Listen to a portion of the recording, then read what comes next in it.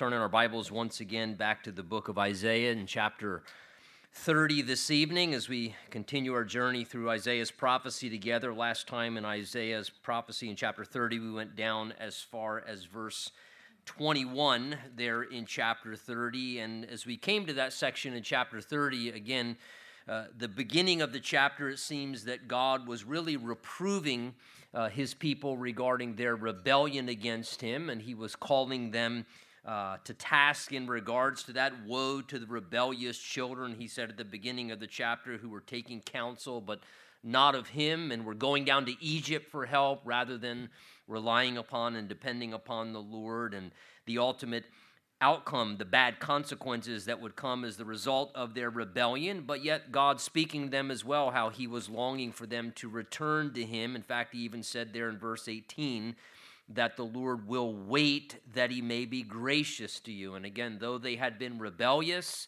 though they had turned away from the Lord, God was waiting for them to return. He was not only allowing them to return, he was anxiously waiting, almost like the father in the prodigal son story in the New Testament, who went running out to his son to greet him because he was so enthusiastic when his son finally repented and, it says, came to his senses and came back home into right relationship with his father. And of course, we know that's a picture of God's heart there, that father in the Jewish culture doing that. And here we read of God just literally waiting, it says, to be gracious to those who've been rebellious, that he may be exalted in the fact that he shows mercy in the midst of our bad decisions, or how his people, Israel, had wandered away from him and rebelled. And as we came into these next verses that we're looking at, as we kind of left off last time in verse 21, God seems to have then turned, and now the Spirit of God through Isaiah seems to be speaking about God's restoration, and how the Spirit of God moved among them and would move upon them in such a way that their hearts, when God's Spirit was poured out, would turn back towards him. And the result that would bring, how they once again would find themselves hearing clearly from the Lord, that a time of adversity and difficulty would move away, and that once again they would begin to hear God's voice clearly. They'd begin receiving God's direction and knowing what God was saying to them and responding to that. In verse 22, where we pick it up here, he seems to be picturing repentance and what repentance looks like. He says, verse 22 of chapter 30, you will also defile the covering of your images of silver. And of course, here he's referring to idols that they would make, that they would bow down to as they would worship other gods, as at times was part of the rebellion. That was a chronic problem with Israel, that God had to deal with them regarding idolatry and worshiping other gods. And the ornament of your molded images of gold. And he says, verse 22, you will throw them away as an unclean thing, and you will say to them, the idea there is emphatic, get away. In other words, get away from me. I'm done with you. I want nothing more to do with you whatsoever. And of course, the picture there in verse 22 is how when God's Spirit moved among his people, that there would be this powerful act of repentance. And again, repentance, remember, speaks of a change of mind or a change of one's way of thinking that results in a change of behavior. And you can tell when genuine repentance has happened, not because someone talks about repentance, but someone walks out their repentance where they have such a change of mind about what they were once doing, whether it was bowing down to these different gods that they created, these images of silver and gold and the worship of these pagan gods, or whether it's anything else that we find ourselves doing wrong, some sinful behavior, some practice that's immoral, some attitude that's sinful that we're nursing in our life, that we come to a place where in repentance we realize, look, what I have been doing, that's wrong. And I don't know why I was thinking that was right, or thinking that it was acceptable or allowable, or that somehow I could do this and abuse God's grace and that was excusable. We come to a place where we recognize in our mind that is completely errant, it is wrong, no justification, no rationalizations. It's just completely 100% errant. It's selfish. I'm wrong. It needs to stop. And when we come to a recollection of that understanding, that then causes us to take that change of mind serious enough where we literally say, I've been going north and I'm going to turn around and I'm going to go south now. Again, when we repent, we turn away from something and we turn to something else. We turn from the sin, from the wrong behavior, and we turn back to God in the other direction. And often that is seen in very drastic acts. And you can tell when the Spirit of God had moved upon his people. He describes there how literally they would take their images, these little molded statues and things they would make as a part of their idolatry, and God said, you will throw them away. And again, I want you to take notice. What are the images made of? It's in the text there. Silver and gold, right? It wasn't like these things were made of paper mache. This was silver and gold. These were expensive. This was expensive. In other words, value, money. There's a degree of wealth tied up in the things that they were doing wrong, but because they were so serious about getting right with God, they literally were throwing away gold and silver. They were throwing away money. They didn't say, well, maybe we could melt the gold down and use it in a different... No, they just said, you know what? This is representative of sin, rebellion against God, living wrongly. I don't care how much value this has. Throw it in the trash. Get away from it. I don't want anything to do with it. They said, get away. And I tell you, you can tell when people are serious about getting right with God when they don't care what it costs to repent. That someone can become so serious that if their problem is an electronic device or a computer, they would rather throw the whole stinking thing in the trash can than continue in their struggles with sin. And a lot of times it's that very radical approach where someone says, hey, that's the case. Again, if you got an issue with substance abuse or drugs, you don't go, well, I mean, I could sell all these drugs and donate it to the church, or no, just throw it out, flush it down. But that's hundreds of dollars worth of pot there, man. Right. I don't care. I don't want to ruin someone else's life either. I don't care how much money is tied up in it. Whatever the cost is, I'm willing to bear the cost because there's a seriousness about repentance where the value and cost doesn't matter. And again, that's an indication oftentimes of, again, remember what Jesus spoke about when he said, if your eye offends you, pluck it out. He said, if your arm or your hand's getting you in trouble, cut it off. And again, was Jesus literally endorsing that somehow that was going to solve the problem? Well, if you got a lust problem, poke out one of your eyes, then you'll just be a one-eyed luster. You could poke out both of your eyes and your imagination. You'll be a blind luster. The point Jesus was making was doing something radical. Cut it off. Whatever it takes, get radical. I mean, that'd be a radical thing to pluck out one of your eyes or cut off one of your arms. But Jesus was just emphasizing, look, whatever you got to do to cut off the opportunity, to cut off the ability to keep doing such. And again, if they cast these things away and threw them away, they would not be able to bow down to them again. And that's the idea of making no provision for the flesh, getting rid of what's a problem, separating yourself from it because you want to completely get away from what's been holding you in a rebellious condition. This is what they were doing as they were repenting. It's described there. Verse 23 says, and then he will give them rain, will give the rain, for your seed. You have to wonder perhaps if God's saying, listen, the reason why things weren't flourishing and I wasn't giving you rain for your seed and why I was making it difficult and things weren't productive was God was saying, I was trying to get your attention.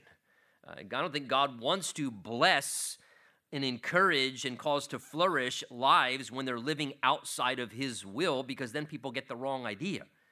And that's a really bad mistake to think, oh, well, I mean, everything seems to be going well, so God must be okay with me living in error. So perhaps sometimes what God does do is he says, okay, well, I'm going to pull back the rain. I'm going to pull back the blessing. I'm going to do what I can to make adversity and difficulty be some of the things that cause us to come to attention, because he doesn't want us to think he's blessing our acts of rebellion. So he says, again, they've repented now. Then I will give the rain for the seed, which will sow to the ground, and the bread of increase of the earth. Notice God's now bringing restoration. He's causing them to flourish, his people once again. It will be fat and plentiful in the day that your cattle will feed in large pastures. So again, God's restoring prosperity.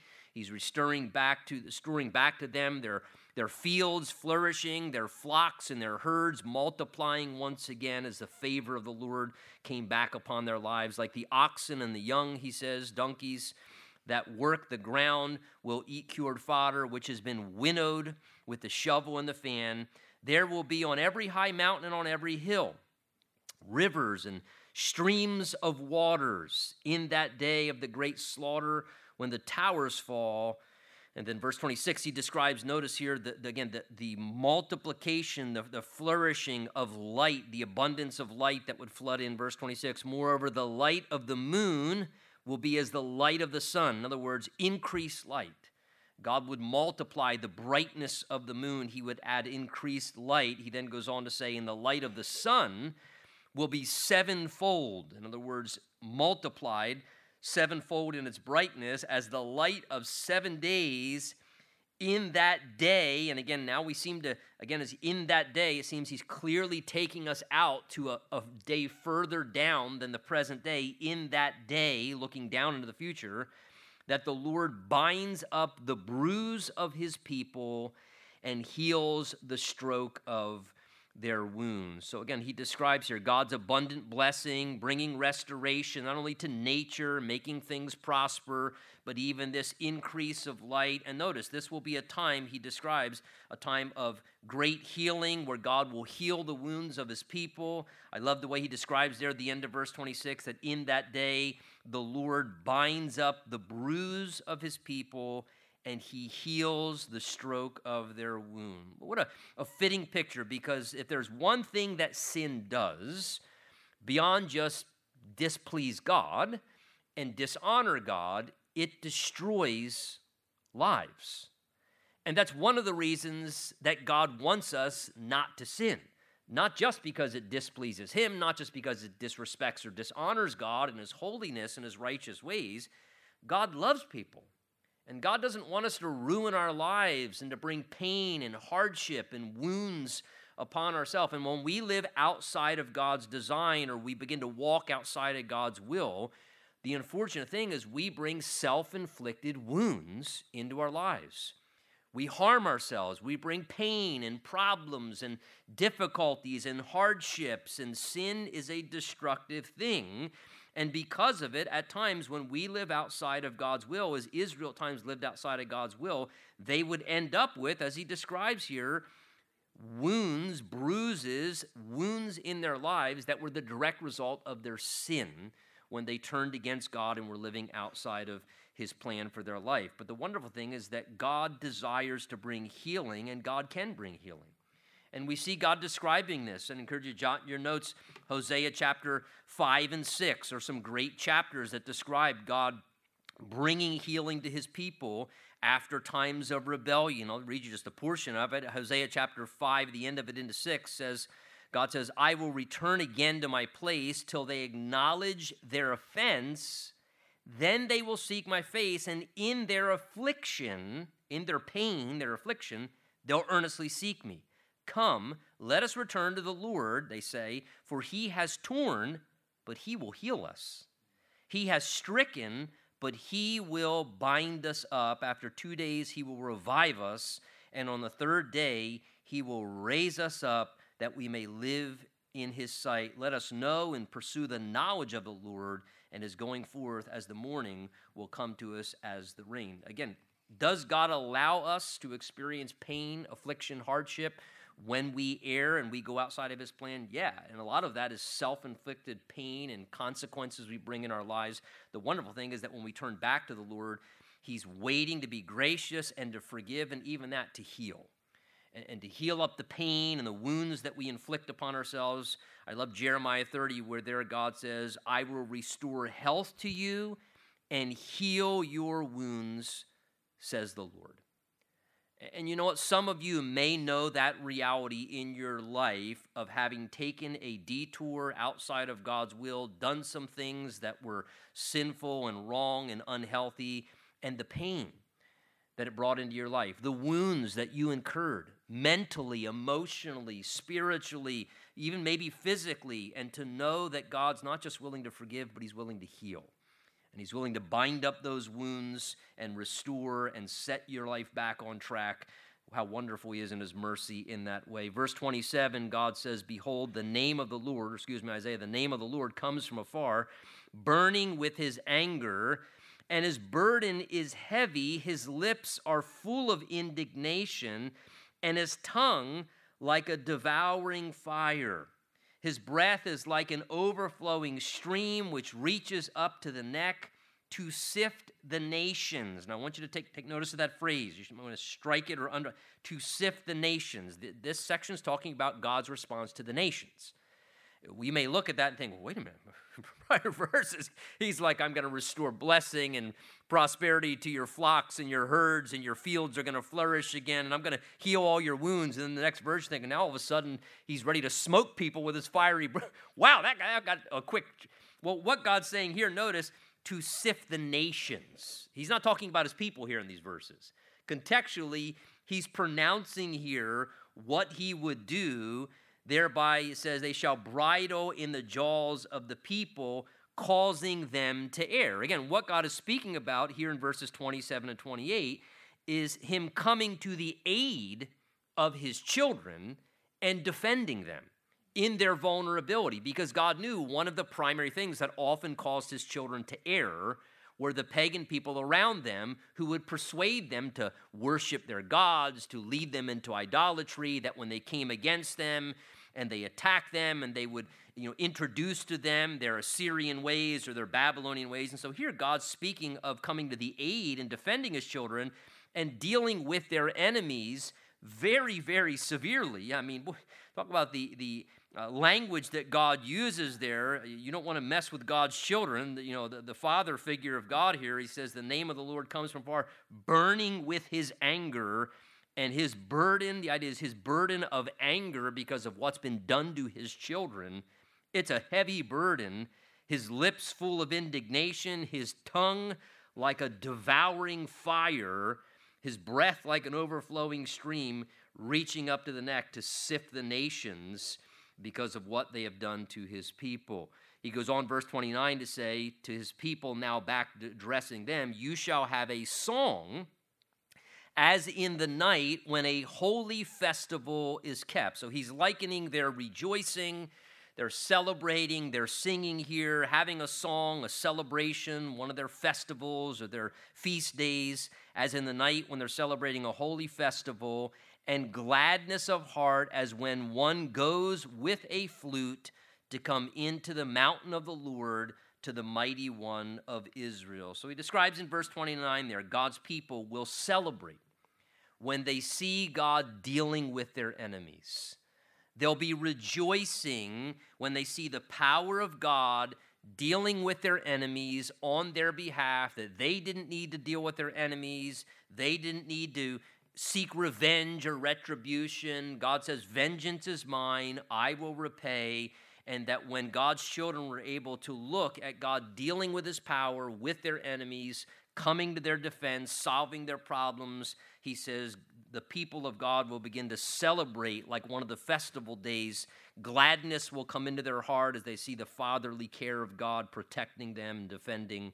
Verse 30, he says, and the Lord will cause his glorious voice to be heard and show the descent of his arm with the indignation of his anger. The idea is like the flexed arm of God, flexing his muscle, the descent of his strong arm, exercising the indignation of his anger and the flame of a devouring fire with scattering tempests and hailstones. Notice verse 31, for through the voice of the Lord, Assyria, that was who was threatening, remember, Judah at this time, the southern kingdom, it was the Assyrians who had wreaked havoc on the northern kingdom.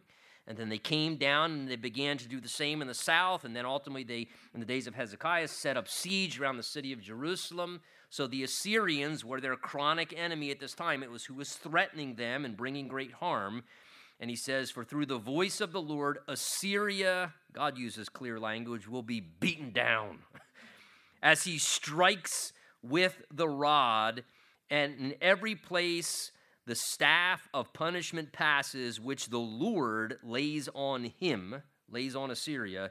It will be with tambourines and harps, and in battles of brandishing he will fight with it. So take notice, verse 30 to 32. Notice the repeated phrase there. I have it underlined both times in my Bible there. Verse 30, the Lord will cause his glorious voice to be heard. Again, verse 31, through the voice of the Lord, Assyria will be beaten down. Do you notice all God needs to do is just say the word and it's done. Just the voice of the Lord. The power of the voice of the Lord is more than sufficient. All he needs to do is speak the word and declare it, and it will be done in one act because he has that kind of power. He has that kind of authority.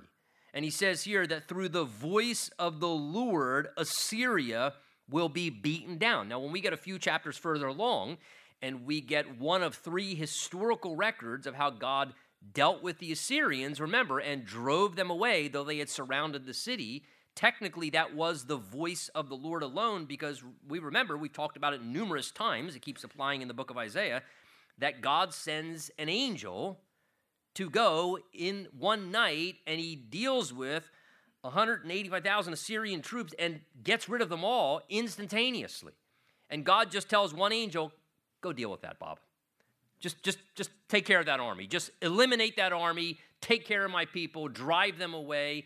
And just by speaking the word, God's voice can completely eliminate a problem, a situation. He can turn the tables on something. He can subdue and stop a person. He can stop an entire nation.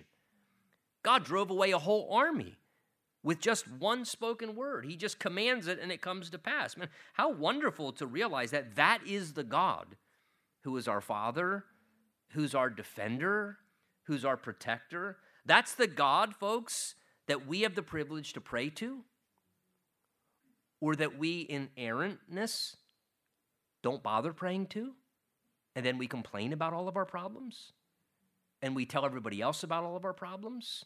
But the amazing thing is we have the privilege to speak with our voice to a God who could say, if you weren't telling everybody else and you would just pray and ask me, all I got to do is speak the word.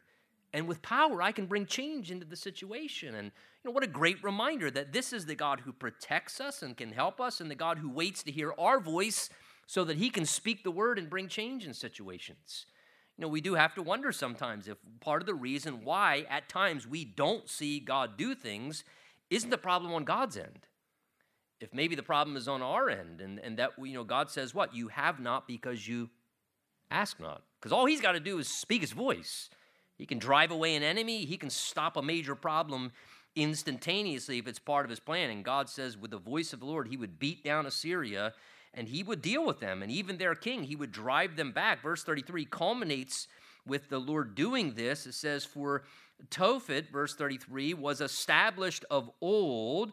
And this reference is an area what we know better as the Valley of Hinnom, ultimately the area of Gehenna that we know more of in the days of Jesus. He says, for Tophet, Gehenna, the Valley of Hinnom, was established of old.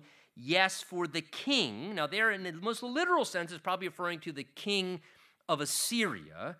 But I believe there's something further out that's being described here. Yes, for the king it is prepared. He has made it deep and large. God, the idea is speaking here, God made this area deep and large, this valley. Its pyre is fire with much wood, and the breath of the Lord is like a stream of brimstone kindles it. So he describes this area, the Valley of Hinnom, again, as we know that name a little bit more clearly. That was a valley that ultimately became the territory in the days of Israel that they ultimately used as a garbage dump area and where they would burn their garbage at. So it became an area that was known, became Gehenna, the Valley of Gehenna in Jesus' day. That was a territory where it was ultimately always kind of burning, always smoking. There were chronic fires there. It's where their garbage was put. It was just a gross place where the fire was always burning. It was a miserable place. Nobody wanted to go, Gehenna. And here he describes the sentence, notice, of this evil king, that the sentence of this evil king who had harmed God's people, that he was going to be judged in this valley of fire, and that it was the Lord himself by his breath that was going to kindle this fire And he says, for this king, this wicked king of Assyria, this place of fire and misery was prepared. It was prepared for him to ultimately be judged there. Now, I think when I read that, it likely also pictures, much beyond what was happening historically, the eternal punishment that's awaiting a more evil king, and that's Satan himself. Again, it is interesting that this area of Tophet, or the valley of Hinnom, the valley of Gehenna, in the days of Jesus, that area was the area that became then referred to as Hades, or the place of hell, the place of perpetual burning. And they would look upon that place as symbolic of the fires of hell. And as Jesus referred to that, even in Matthew chapter 25, as Jesus was speaking, Jesus spoke of a place of everlasting fire. And interestingly enough, Jesus said that was prepared for the devil and his angels. And so here, as we read of this area, for the king that is prepared, I no doubt think of the more evil king, the worst king of all, the ruler of all evil, the devil himself. There's a place prepared for him that's deep and large, and the breath of the Lord has kindled a fire there.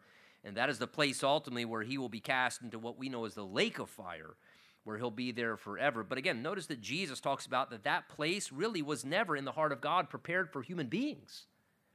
He says it's a place prepared for the devil and his angels. There's only two options. If somebody does not want to go to heaven and they don't want to be with God eternally, human beings have eternal souls.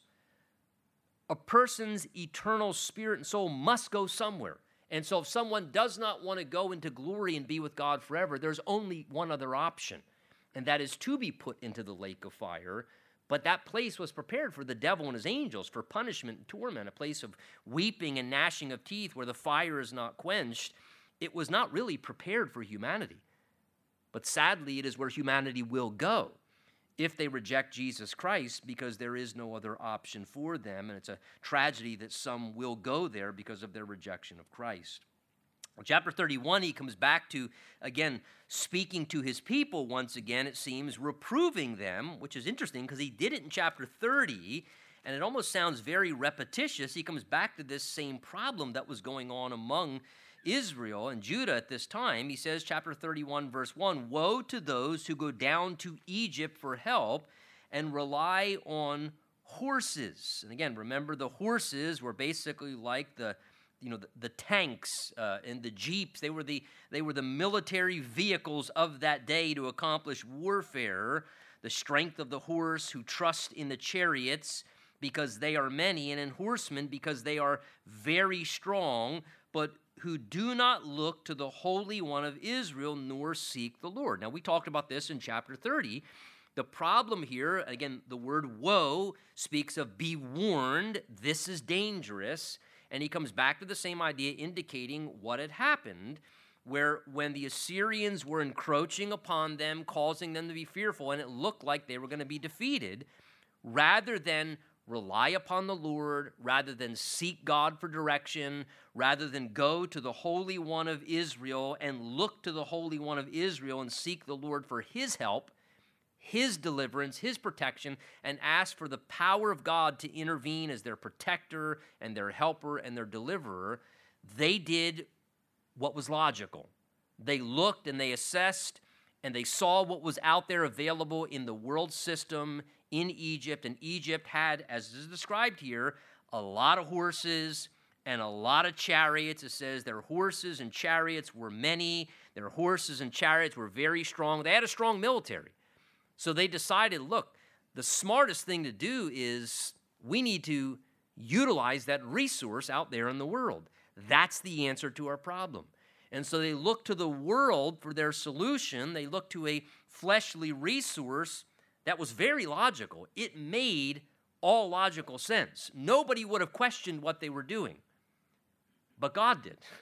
Because God said, I don't want my people turning to the world to solve their problems. I want my people to turn to me, to let me resolve their problems. And when we have no Father in heaven, we know nothing different. We do what's logical. We do what is pragmatic and what just seems to make the most sense. But when God is our Father, he wants us to look to him and to seek him. And God, I don't believe, wants his people depending upon systems of the world or the resources of the world or the ways of the world and looking as those worldly resources as how to take care of our situations. And we're always erring. Remember in chapter 30, he said that when we do that, we're actually, he says, being a rebellious people. God called his people rebellious for going to Egypt, going to the world to solve their problems. And we may not want to think of that as rebellious, but there are times where perhaps we are going to the world, and God says, by you going to the world to try and deal with your situation or solve your problem, you're rebelling against me. You're not depending upon me. You're not trusting me. You're not asking me to intervene or letting me work and take care of the situation. And here he describes again how they were going down to Egypt for help. And, perhaps at times it's good to evaluate. Is it possible that in some way that's what you're doing? Maybe you need help in a situation, but are you going to the world for help? And are you going to the world for its resources and its solutions, or are you going to God for his help? Are you relying on the world for help, or are you relying upon the Lord? Interesting, he says, verse 2, regarding God, he says, they go to Egypt, but they don't look to the Holy One of Israel, nor seek the Lord. Verse 2, he says, yet he, referring God, also is wise and will bring disaster. In other words, what Isaiah is saying there is, you think Egypt's got a lot to offer. God's pretty wise too, Isaiah is saying. He himself is also wise. And even as the Egyptian army they thought would bring disaster and defeat them, he says God can bring disaster too if he needs to. God can take care of things just as well, he says, and will not call back his words. In other words, when he speaks it, again, I just read this morning in my devotions that the very God who promises has the power to fulfill.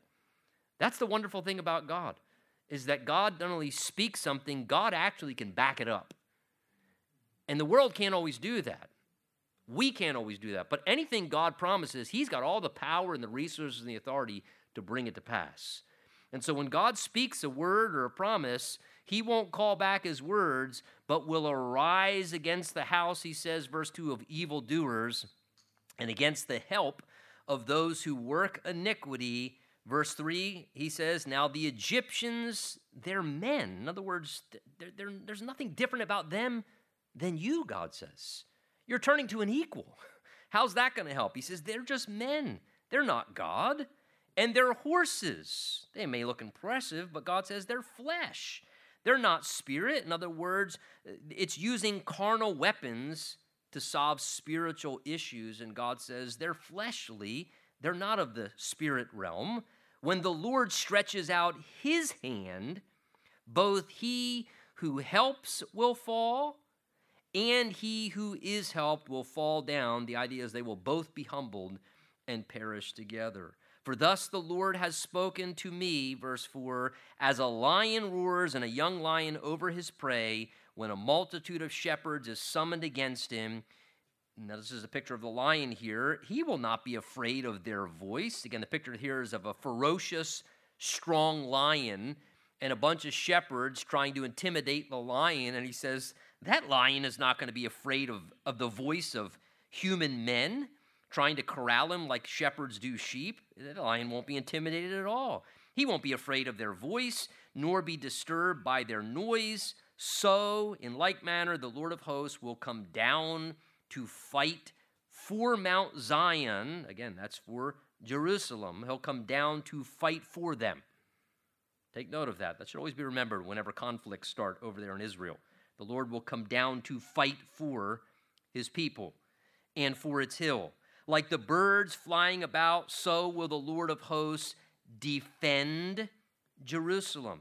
Defending it, he will also deliver it. Passing over it, he will also preserve it. So verses 4 and 5, they're described really God like a protective father, coming to the defense, intensely preserving the welfare of his people with great passion in doing such, like a very protective father figure. He pictures there God in verse 4 kind of like the authoritative power of a mighty lion, as we just mentioned a moment ago. And a mighty lion, again, fears no one. And he's saying, God, like a mighty lion, like the lion of the tribe of Judah. It doesn't matter who the enemy is against his people. It doesn't matter how threatening they may seem on a human level. To God, it's like a mighty lion not being intimidated by the voice of a human shepherd saying, now calm down, boy. And the lion just, completely just ignoring the shepherd.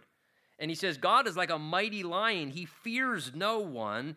And verse 5, he pictures God there in his protection, kind of like the protective nature of birds hovering over a nest. And how God hovers like a mother bird over its nest, paying attention, flying about. And he says, so the Lord of hosts, like a hovering, protective mother bird, he says, when he sees his people have need, when he sees his people are threatened, or their welfare is in jeopardy, or they need protection or intervention, he will swoop down in his power like a motherly bird. And the Lord of hosts, he says, will defend Jerusalem. Defending it, he will deliver it. Passing over it, he will preserve it. Notice, God gets engaged in military conflict at times. I encourage you, just whether you look up some YouTube videos, Amir Sarfati did 2 great videos, a part 1 and a part 2, on the battles of the nation of Israel and what happened with their history and the incredible things that were clearly evidence that there was supernatural intervention. In the different times there has been conflict and battles and warfare with the Jews and in the nation of Israel, where even what we read here, where the Lord came down and he fought for Mount Zion and its hill, and he defended Jerusalem, and he delivered and preserved the land and preserved his people. Amazing that God has done this in history. And look, God hasn't changed. And we should be praying for and believing God is going to be doing very similar things once again. Ezekiel 36, 37, 38 describe how when that ultimate battle happens, when no one comes to Israel's aid and everybody turns their back against Israel, that it will be God himself who will directly intervene and will miraculously come to the rescue of his people, even when that great last days battle happens as well. Verse 6, God says to his people, calling them back to him again, return to him against whom the children of Israel have deeply revolted. And again, God emphasizes they had deeply revolted, not just slightly deeply revolted, but what does God say? Return. Return. I love Jeremiah 3. God there says repeatedly, return, return, you backsliding children, and I'll heal your backslidings. That is always the word of the Lord when someone turns away from God, when someone rebels, when someone revolts. God is always in his mercy giving that invitation, exhorting, return, come back. I don't want you to stay out there. Return back to me. I know you've deeply revolted. And see, that's important because sometimes when we deeply revolt or we see someone that deeply revolts, the devil wants us to believe, that you've gone way too far.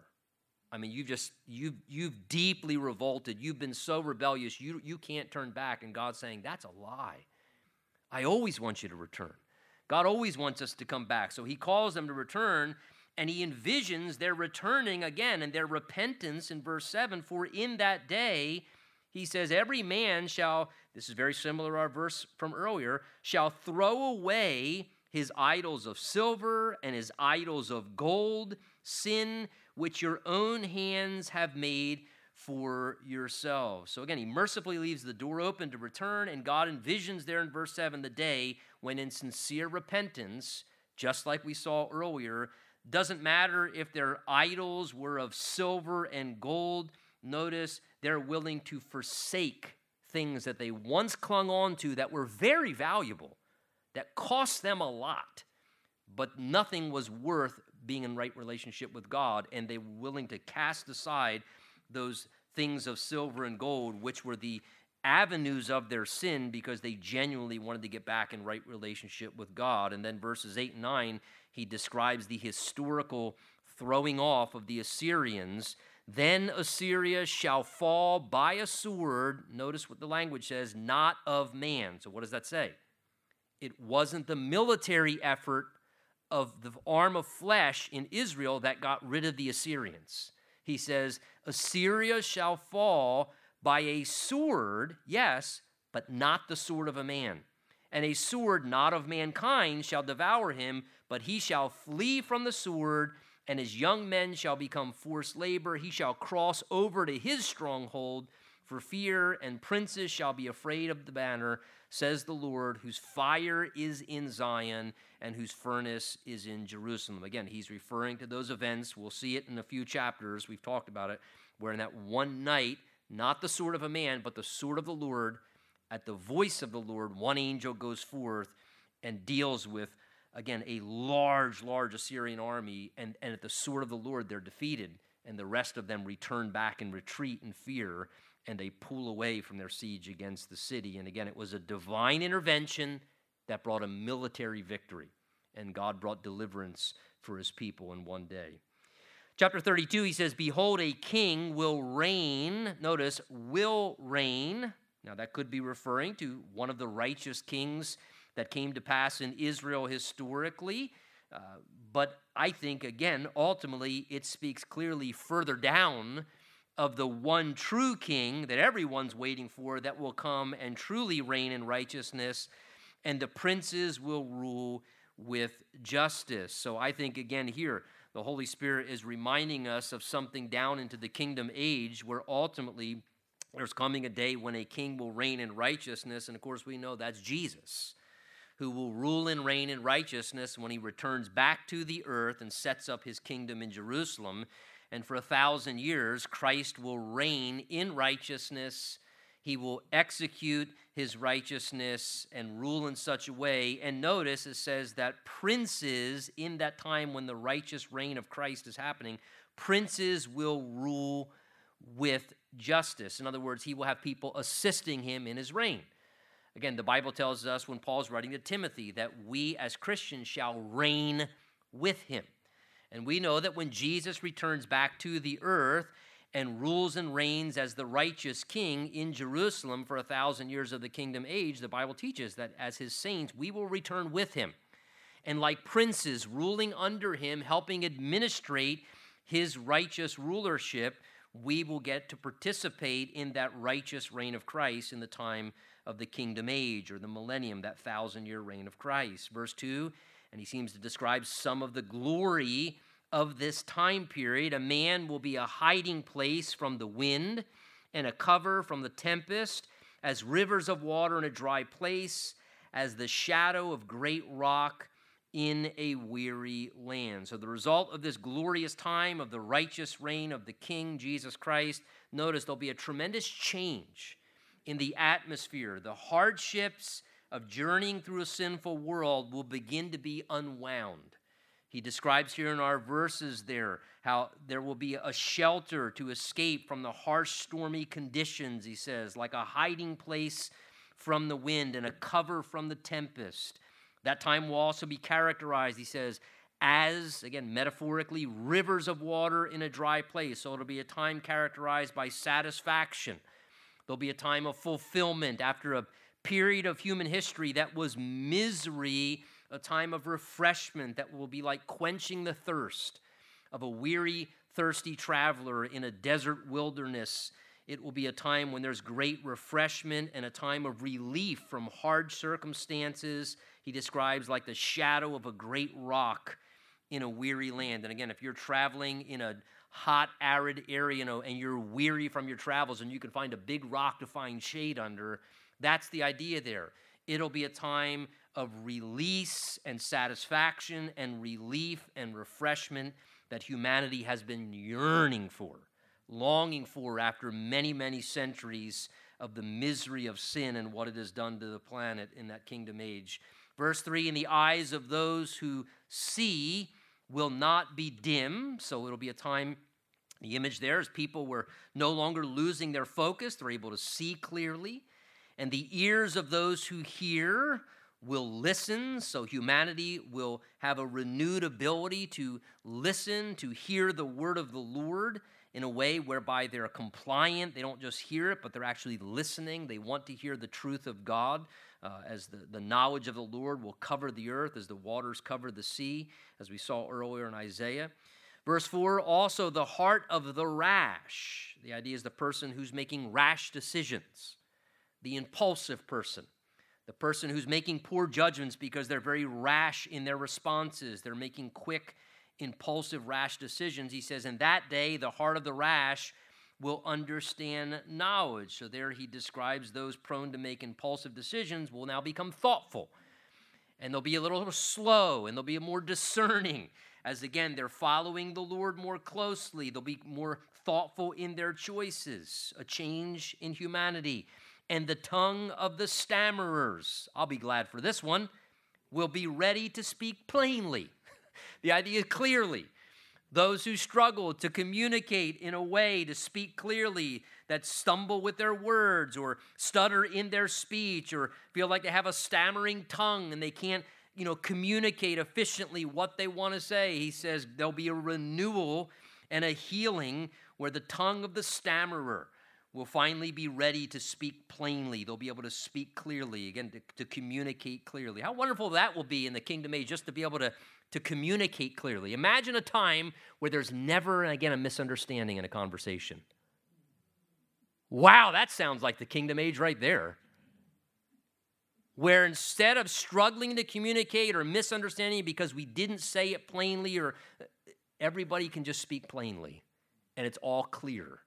And we never misunderstand one another. Boy, the marvels of what awaits us in so many different ways. He says in verse 5, and the foolish person will no longer be called generous, nor the miser said to be bountiful. For the foolish person will speak foolishness, and his heart will work iniquity to practice ungodliness, to utter error against the Lord, to keep the hungry unsatisfied, and will cause the drink of the thirsty to fall, and also the schemes of the schemer are evil. He devises wicked plans to destroy the poor with lying words, even when the needy speaks justice. Now we may say, what exactly is he referring to there? It seems to be that he's describing how one of the changes that will come in that day, as things are righteous and things are made right, is the foolish person, and the word foolish that's used there, Nabal in the Hebrew, literally refers to the one who's senseless in judgment or one who lacks moral integrity. And he's describing the person there who is basically giving a false image in their lack of moral integrity and their senseless judgments. They're giving a false image before people to portray themselves as this very kind, generous, giving person. You notice there in verse 5, he describes the foolish person will no longer be called generous, that is by others. They'll no longer be recognized as being bountiful, because what he's describing there, and this is just a reality, is it is possible for people to give an image of being a very generous person, and the truth of the matter is they may not be a generous person at all. They just give the image of being a very generous person. Remember, that happened in the book of Acts, chapter 5, where people were coming and laying money at the feet of the apostles to try and help the people in the early church when everybody came together, and there was a lot of communal living going on there in Jerusalem. And Ananias and Sapphira came, and they had sold a plot of land, and they pretended, remember, they pretended like they gave all the proceeds of their sale in hypocrisy because they wanted to what? Appear like they were generous, like they were giving. And the Holy Spirit revealed it to Peter by a word of knowledge, and Peter said, why are you lying to the Holy Spirit? And again, was it an issue of that they were, and ultimately, remember, they were struck dead for that, for their hypocrisy. God made a point. And it wasn't God struck them dead because they didn't give their money. God doesn't need their money. They could have kept their land. Peter told them, you could have just kept the land. You should have just kept it, and you would have not been a hypocrite. But the fact they were trying to act like they were generous, their talk, their portrayal, they were being a hypocrite, and they were trying to pretend they were something they really weren't. And there are people, sadly, who want to give the image that they're generous. They want to act like they, share so bountifully and that they do so much. And he says, in that day, when the Spirit of God is clearly working in power, he says, people won't get away with that kind of stuff anymore. Everybody will be seen for who they are. Those who pretend in their hypocrisy to be something they're really not for a public show, just giving a false image, he says, it'll all become clear ultimately. and it'll be evident. You won't be able to fake, if you would. That false image of people will be exposed, and the deception of pretenders will all of a sudden be something that is kind of revealed. They won't be called generous anymore. People realize you're not generous. You're actually a miser, man. If you were generous, you could give a whole lot more than that, people will say. You're actually a cheapskate. You're acting like you're generous. You're talking a big game, but you're not really generous at all. And God says in that day, people will be revealed when they're trying to be hypocrisy, going on and they're pretending before others. He says, verse 6, that foolish person will just speak their foolishness. That is, they won't be able to hide it. They'll be known as a fool. God will just expose them for what they are, and their heart will do what they do, practicing ungodliness, uttering error, again, trying to pretend to be generous, but they're uttering error against the Lord, and they'll keep the hungry unsatisfied. The idea is, the reality is, they weren't really helping anybody anyway. They were pretending like they were helping people. They just wanted to be looking like someone who's, wealthy and generous, and people love image sometimes. He says, verse 7, the schemes of the schemer are evil. Again, what are schemes? Schemes are secretive, underhanded plans that people make. And I love how God's word has a way of just calling things very clearly with her. God says, some people are they're schemers. God says, let's just say it like it is. They're schemers. They're working a scheme. The schemes of the schemer, he says, are evil. They're devising wicked plans, destroying the poor with their lying words, even when the needy speaks justice. Again, notice that's something what schemers do. They devise things, and they lie to people, and they destroy those who are less fortunate rather than actually helping them. Verse 8, he says, but the generous man devises generous things, and by his generosity, he says, he will stand. So in contrast to those who are faking to be generous, who are just schemers and trying to maintain an image, in contrast, God says there are those who are truly generous. Those who are sincerely trying to be giving, that they are in their generosity, not just in a public image trying to behave like they're generous or act before people like they're this giving, sacrificial person, but God says there genuinely are people who are generous individuals. He says the generous man is devising generous things. In other words, they're sincerely looking for ways to exercise generosity, to help people, to use their money to bless people, to do generous things, to give sacrificially, and taking a firm stand, he says, exercising their generosity, doing it in faith, doing it in sacrificial giving, and saying, you know what, I am going to take a stand in my generosity, and I don't care whether I'm known for it or not known for it. I believe God wants me to be generous. I believe God wants me to give. I believe God wants me to share. And he says it's a beautiful thing when a generous man is generously devising ways to stand in that spirit of generosity and to try and let that be a way that God uses them in their life to, dispatch their resources or to share or to give in ways where they can generously help and do things for good. He says, verse 9, rise up, you women who are at ease. Hear my voice, you complacent daughters. Give ear to my speech. In a year and some days you will be troubled, you complacent women. The gathering will not come. Tremble, you women who are at ease. Be troubled, you complacent ones. Strip yourselves. The idea is strip yourselves of the fancy robes and the elaborate garments they would be wearing in their ease and their prosperity, the luxury. He says, strip yourselves of those things and make yourselves bare and gird sackcloth on your waist. So again, the women in the land in that day were guilty. He describes there numerous times of becoming complacent, which the idea describes apathetic, lazy. They're not caring anymore. And notice what it calls it. He says they had become complacent because of a time of ease. The idea is they were experiencing luxury and prosperity, and because they had ease circumstantially, it caused them to become complacent spiritually. And they had become numb, if you would, and they didn't really care because they were so consumed in their own life of ease and luxury and prosperity. And yet God is describing here that there was coming a time period when he was going to allow circumstances to shake up their ease. And God's describing here, prepare yourself. He says, for in a year and some days, he says, trouble is going to arise. And your circumstances are going to go from ease and easy to hard. And it's not going to be a life of ease. And it's not going to be a life of luxury. And God says you're going to find yourself in a time of difficulty and hardship where that complacent spirit would be stirred up in a way where they would recognize in their hardship and their difficulty, man, we've become complacent in our ease. And we've really kind of just regressed into this complacent attitude.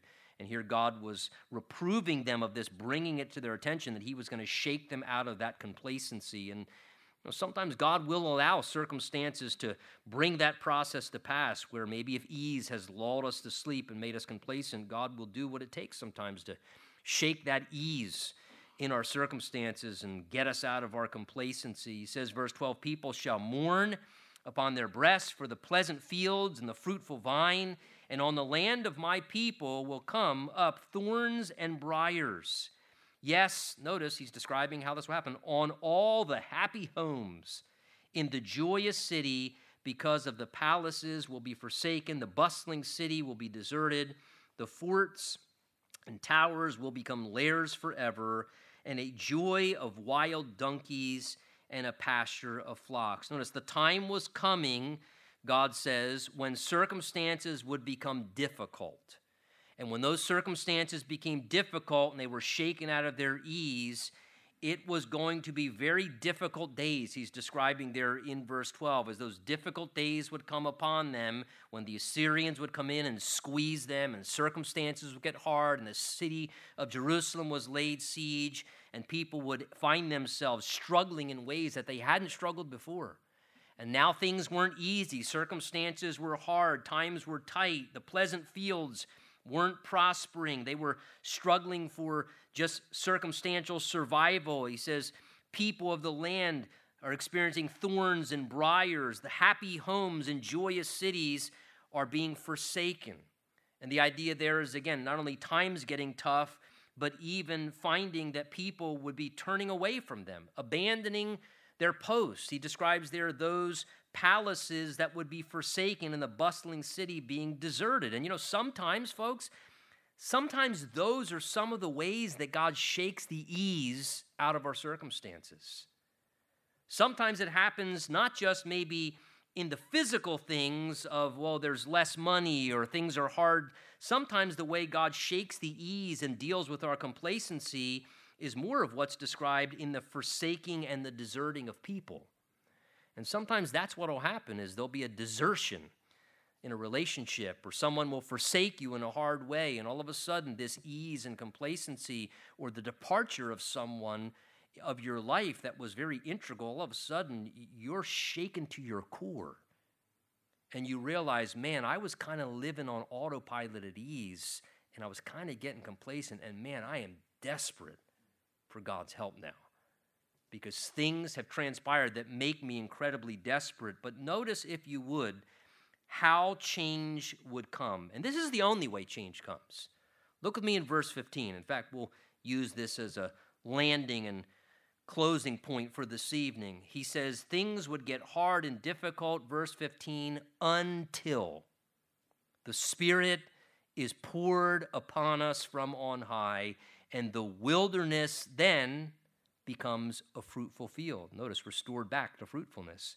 And the fruitful field is counted as a forest. Notice, it would not be some effort of the flesh that would bring forth change. They couldn't bring about a different circumstance, a different situation by just forcing harder, trying harder, striving, finding some human scheme or plan. He says the only way change is going to come, he says change would not come, verse 15, until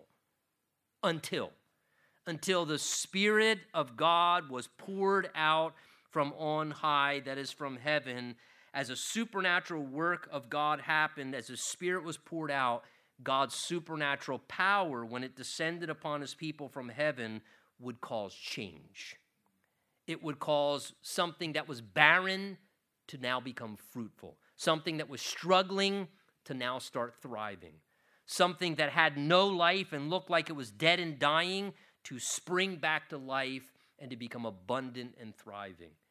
That is exactly what happens even in all of our lives, as it happened with Israel, as it will happen again. The Bible tells us that there will be even a great outpouring of God's Spirit upon Israel, even in the last days.